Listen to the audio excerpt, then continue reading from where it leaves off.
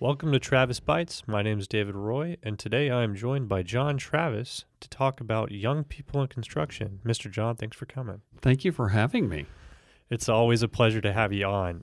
So I'm just going to kind of go down kind of why we want to talk about young people in construction real quick, and then we'll lead into some questions because I'm looking forward to picking your brain on how to implement young people in construction. Is that okay with you? Of course, pick away. Fantastic. So construction as a whole is facing a labor challenge that seems to worsen every year. A major contributing factor to the shortage of labor is a lack of young workers, typically from 18 to 25. We here at Travis, I would say, face a similar issue, but we also have plenty of young people who work here with us at the moment. So this conversation looks to address some of the questions that may aid in helping us work with young people or maybe bringing more young people into the company.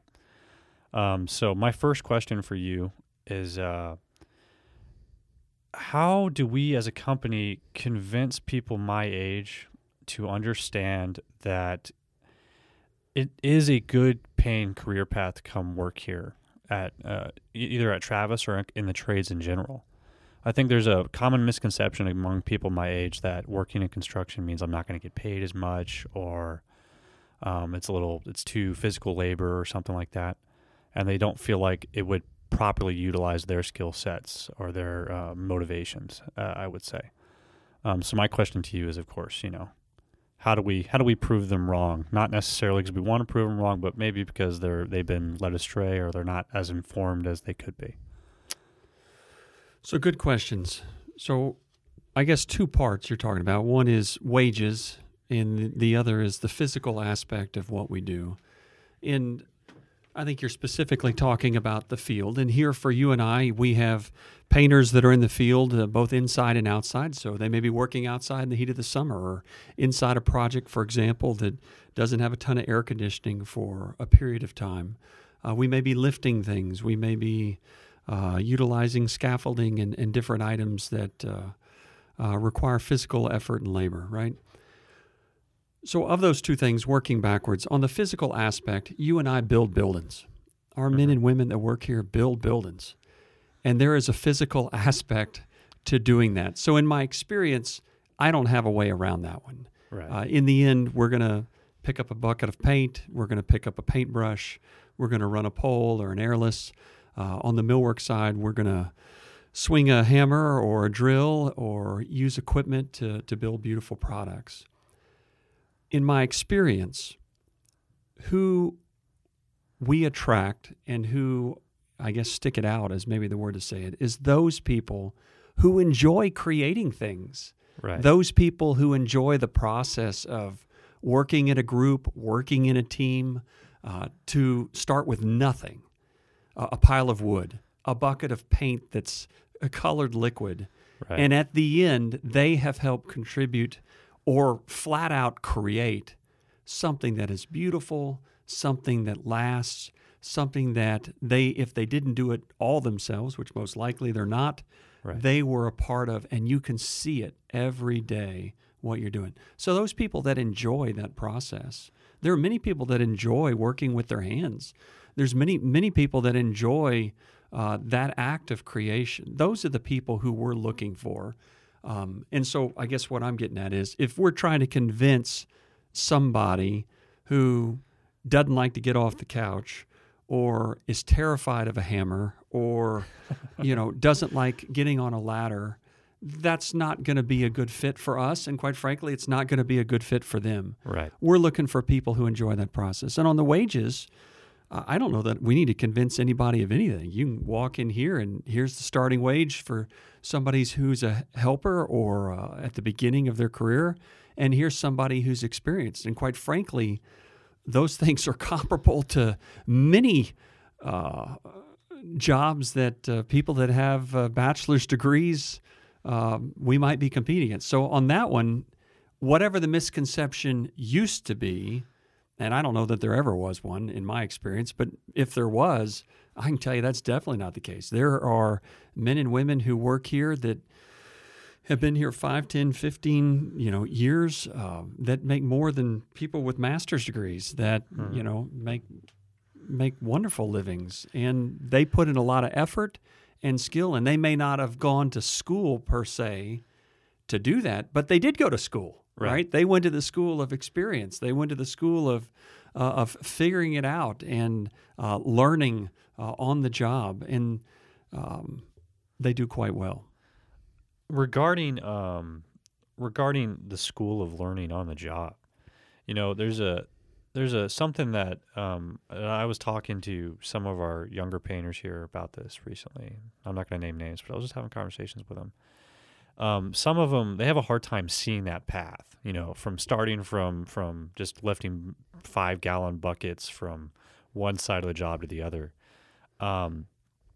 They don't see that path of progression necessarily all that well here. And it's something that's a little concerning for them, although they know that there is a path, they just don't know what it is. So how would you describe that path to them? I guess either in a position way, or is there like some sort of school or something like that we're trying to implement and or build up to maybe help these people progress in their career? So in that, yes, we have a curriculum that we've been working on for several years to have a jet school, or whatever you might want to call it. Yeah. That is a more formalized way of teaching some of these skills, almost like a checklist. Can someone do this? Can someone do that? We do want to implement that. However, in my experience, what has worked the best is really the mentorship, right, which is somebody comes in new, somebody comes in and they're 19 years old, they're 18 years old, they're 20 years old, let's say, and some people come in and they're 30, and they may be new to it, but they want to try it, they want to see, they're excited about it, they have a love of building and creating. We're putting those people on purpose with experienced elder folks that have been doing this a long time, and it's under that stewardship, if you will, that I have found that the transfer of knowledge happens best. Now, some people are better teachers than others. That is true. But by and large, people that are mentored well, in my experience, are going to be here. We've been in business 22 years, and people have been here 20 years. And they didn't start out as a 20-year veteran. They started out, 18, 19, 20, and they're still here. So that progression, I think, works best. Now, for those that say, I don't see it, also in my experience, that happens blue collar, that happens white collar, that happens in the office as a project manager, that happens in the field in a trade, that happens in the plant for somebody on an assembly line, for example. And I think what we can do a better job of is reminding people, articulating, even though we do, maybe we need to do it more, or sometimes one-on-one. We're touching everybody at least once a year, oftentimes 2 to 4 times a year, in terms of how they're doing, what we're seeing. This is what we're looking for. So those, I think if there's an area of improvement for us, it's the communication of where people are at. Because the reality is, when you're learning, you might, let's say you're a painter in the field. At the very beginning, what are you going to be doing? You're going to be hauling paint. You're going to be prepping. You're going to be sanding. You're going to be caulking. And it's kind of like Karate Kid. I don't know if you remember that. That may be before your time, dadgummit. But at the beginning, Mr. Miyagi says, here's the can of paint or sealer, whatever it was. Here's the fence. And you're going to go up, and you're going to go down, right? And he looks at all the fence, and he comes, and he does it all day, whatever it is, and he doesn't understand the purpose. Then Miyagi comes back and says, you're not even done. You got to do the other side, right? Yeah. And you can get in the middle of that, and it can get lost to some degree. And then at the end, Miyagi comes, and he has to defend him, and he puts his hand up and down, and it makes sense what they're learning. Right. And I think that's life. I mean, that's a silly example, but that is what it's like. Somebody may, for the first year or so, be doing the prepping and the caulking and the sanding and the hauling stuff around and the mixing of the paint and those kind of things. And it seems more fun that this other person is getting to spray and make these big, fast decisions, and we're all going left, we're going right, whatever it is that person's doing. But the reality is, if you don't have the base groundwork done, right, you're never going to get to that other point. Yeah. And I have seen that process happen quickly, and I've seen it take years. Right. Meaning that we say if you're a crackerjack, nobody's going to hold you back. And a lot of that has to do with the drive, the desire, the quality, the willingness of the individual. But as far as somebody wants to go, how do we help them? So would you say that a very, very important part of finding that path certainly comes down to the individual's drive to want to learn and to build upon that foundation every day, to come here and put the best foot forward just to learn and to improve themselves both as a person and a worker? I believe that not just here. To me, I believe that in life. That's a philosophical thing. It doesn't matter if you're one of my kids or somebody that I have the opportunity to work with. Reality is you're making a good wage. I'm making a good. Just take me. You pay me a wage. For that wage, whether I want to do this job today or not, right? Mm-hmm. I've got to come in every morning, swing my battle axe, do the best that I can do in what God puts in front of me, whether I feel great that day, whether I don't feel great, whether I love having to go solve this issue or problem. That's what you're paying me to go do. And so in the doing of that, I may not like it, but I can tell you the next time I'm ever faced with that issue, it's a lot easier for me. Right. It's a lot simpler. And so on those days, I may want to be doing something else. I might want to be a farmer. I might just tell, I want to be you, right? Just get me out from underneath this. Yeah. But in that, that's my job. Right. And as I do these things over and over and over, what I've found after 20-some years, I'm not doing the same thing I did 20 years ago. And the reality is my title is exactly the same. Right. Right? Uh-huh. You could actually argue what you pay me is very similar to what it was, right? And yet, what I do that day is totally different, right? Mm-hmm. And you look back, and it's hard to see when you're in the moment, but I look back at all of the experience, knowledge, learning, relationships, and that's what it's about. And would you say that because of all of this, one thing that you really focused on when you were going through the process, when you first started out here all the way to today, and this is still kind of on that philosophical tangent, but I've learned that a lot of people who are my age, we got three things that we all try to focus on whenever we're entering into a workforce, and that is autonomy, mastery, and purpose. We want to be able to have the ability to operate on our own because we're trusted. We want to be able to master the concepts and technical skills of our job, and we want that job to give us good purpose. Do you think that here at Travis, all three of those opportunities are given out to people? I would say yes. I do believe that they are. I would agree. So working backwards, of the three you mentioned, it's going to start with purpose. Right. And again, as we mentioned earlier, if you like to create, if you like to build,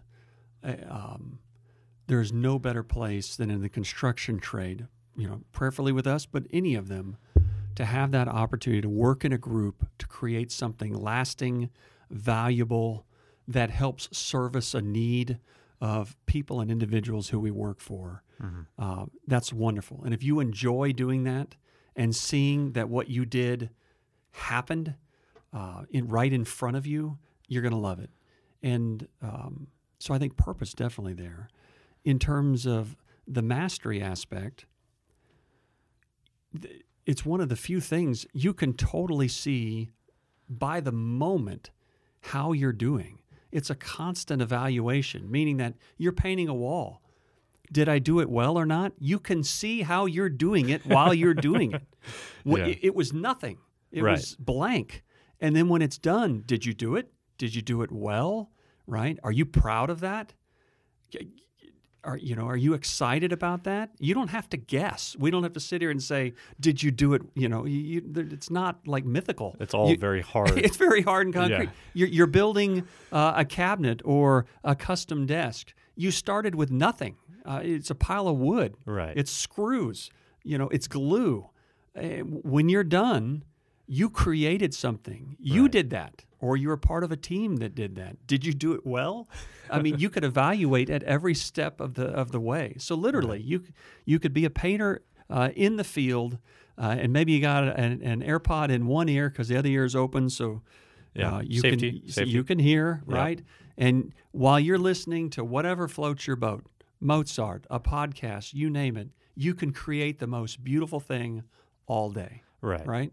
So mastery, you're looking at it. You want to do it well. You want to practice it. It's the Miyagi Karate Kid deal. There you go. Yeah. And you get in a room. Typically, there's 4 walls. How'd you do on the first one? Hey, you know what? I did the second one a little bit better. Right, Hey, the third one I did better. Right. Make a game out of it. I did it better and I was faster. So mastery, if you like self-evaluation, if you like having control over your product, boom, here you go. Yeah. And I think your last one was at autonomy. Now here, we work in groups. Right. We work in teams. And so sometimes someone might come in and feel like they know exactly how the sun ought to set and shine. And, reality is they've been there for 10 minutes and you've got people that have been here for 20 and even before me and family, 30, 40 years. Yeah. So I would encourage patience. I would encourage for anyone, listen first, or let's say this, listen first and listen more. Right. Right? But what an opportunity to go learn and be with a group of men and women who've done this, who can help mentor you.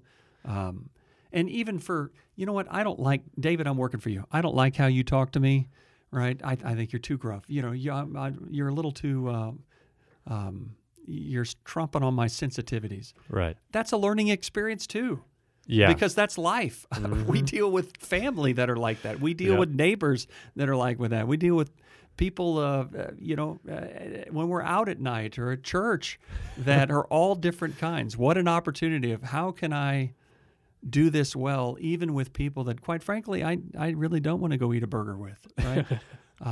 And I think here, thankfully, that's very minority of people. So we work in a group, but within the group, you have autonomy for your portion. And to the degree that you do that well and earn that trust, like anything you and I do in life, is the degree that you will achieve more autonomy. Right. Some people like to, paint a room all by themselves, and sometimes they do. A foreman might set up and say, hey, you two guys go right and left. You take the left side of the hall, you take the right. Right. You go cut in, you go ahead. You two cut, you roll. Right. On cabinetry, you may be you're an assembler on your own line. You might be in the custom department where you have certain things that are, quote, yours, all part of the whole.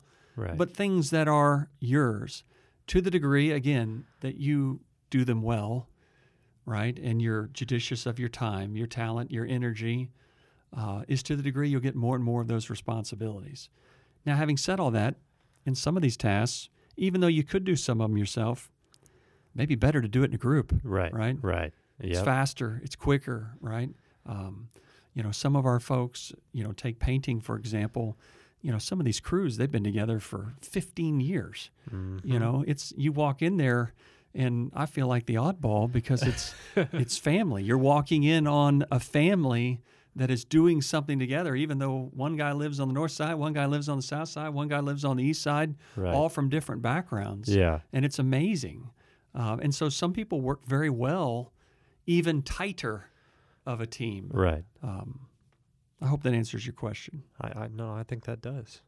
How lucky are we to be able to build things and do it with wonderful people? Isn't that nice? It makes the day go a lot easier. All right. Oh, man. So what is something that you would like to tell our young guns as we work through this industry and we work together here at Travis? Like, what is a piece of advice from the old sage that is John Travis that you can impart upon us? Oh my goodness, you use the word old again. Yeah. I'm sorry. You're just going to have to deal with it. You know what? I think it would be the patience, mainly because I am horrible at that. I have historically been horrible at that. Mm-hmm. And I'll play the age card. But, I was always often in a hurry, impatient. And you could argue to some extent today as well. I fight against that tendency. But as I look back at everything that I've had an opportunity to learn, people I've had an opportunity to be around, skills that I didn't have that I have now, it is a lot. It is a lot. Mm-hmm. And I think the key to success is longevity. It is that analogy that Pop used to go in and hammer in the rock. I mean, that is, in my experience, that's what life is just go at it and go at it and go at it and go at it. We say we wake up every day and swing our battle axe Right. and do the best we can. And at night we go put it up and go home and be a dad and a husband and a friend and a neighbor. But I think it's patience. The moment is now. The moment you've been given is the one that you're in now. Right. And it can be, for me, easy to be in a hurry, easy to be overwhelmed about what happens next, anxious, if you will, about maybe where I'm not or what I wish would happen. And in doing that, my Achilles heel is I miss the moment. Right. And even though I'm living in it and things are happening, I miss the enjoyment of it. So my encouragement to young people is go live life. Yeah. Enjoy your life. Learn what you like and what you don't like. Make friends, make relationships here and in life. Enjoy that. Go have a family if you choose to have a family. And then when you're at work, be a diligent and good worker.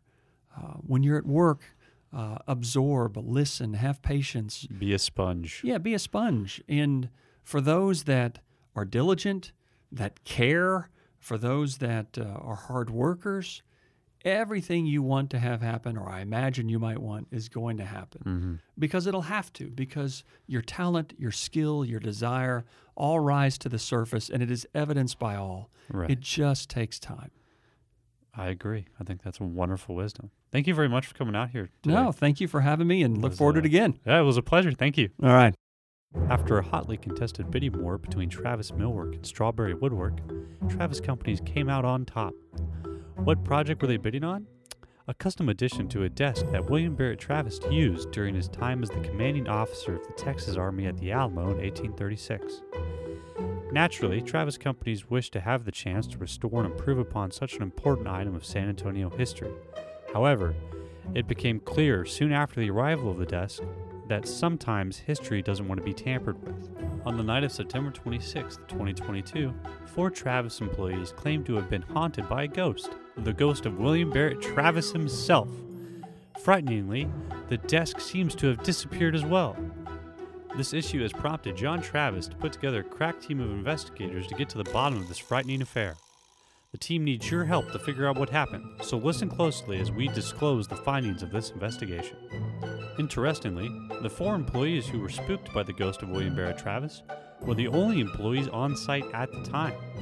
This makes them our prime suspects for the evening's affairs. Let's introduce them now. Suspect 1, Eric the engineer. Eric is a new hire here at Travis and hasn't had time to build relationships with his coworkers. Lately, he has been a tad unreliable, disappearing here or there without warning and sometimes missing entire days. However, he always produces a valid reason for his behavior when questioned. Eric was supposed to stay late to work on the designs of the desk addition, but left earlier than expected when he got spooked in the bathroom by the ghost of William Barrett Travis. Suspect 2, Frank the facilities manager. Frank failed to lock up the cage that evening due to being frightened by the ghost when he was doing his rounds in the dark, empty shop. On September 27th, he arrived to work in a brand new Ford F-150, an interesting turn of events since he only received the truck after the historic desk went missing. Suspect 3, Ernest the estimator. Ernest has been against the Alamo desk project from the start. Every time he believes he's finished plugging in the cost to complete the custom desk, another RFI pops up, forcing him to rework his numbers all over again. He was staying late to work up yet another cost adjustment proposal when he heard a bone-chilling cackle near the cage where the desk was being stored. Deciding not to find out what the noise was, he quickly grabbed his keys and took off to head home. Suspect 4, Patty the purchaser. Due to supply shortages, she was unable to procure all the needed supplies to build the addition to the desk. Because of this, when she received an email from a supplier she'd never seen before, she quickly opened it to see if they had what she needed. Unfortunately for her, the email was apparently sent from the ghost of William Barrett Travis, as the spooky spirit laughed maniacally and fried her computer while turning off the lights in her room. Because of this frightening incident, Patty quickly grabbed all of her things and left. Who is behind these frightening encounters? Where did the desk disappear to? You must analyze the facts and help the Travis investigation team get to the bottom of this spooky spectacle. Stay tuned next week for more clues to identify the culprit responsible for all this turmoil.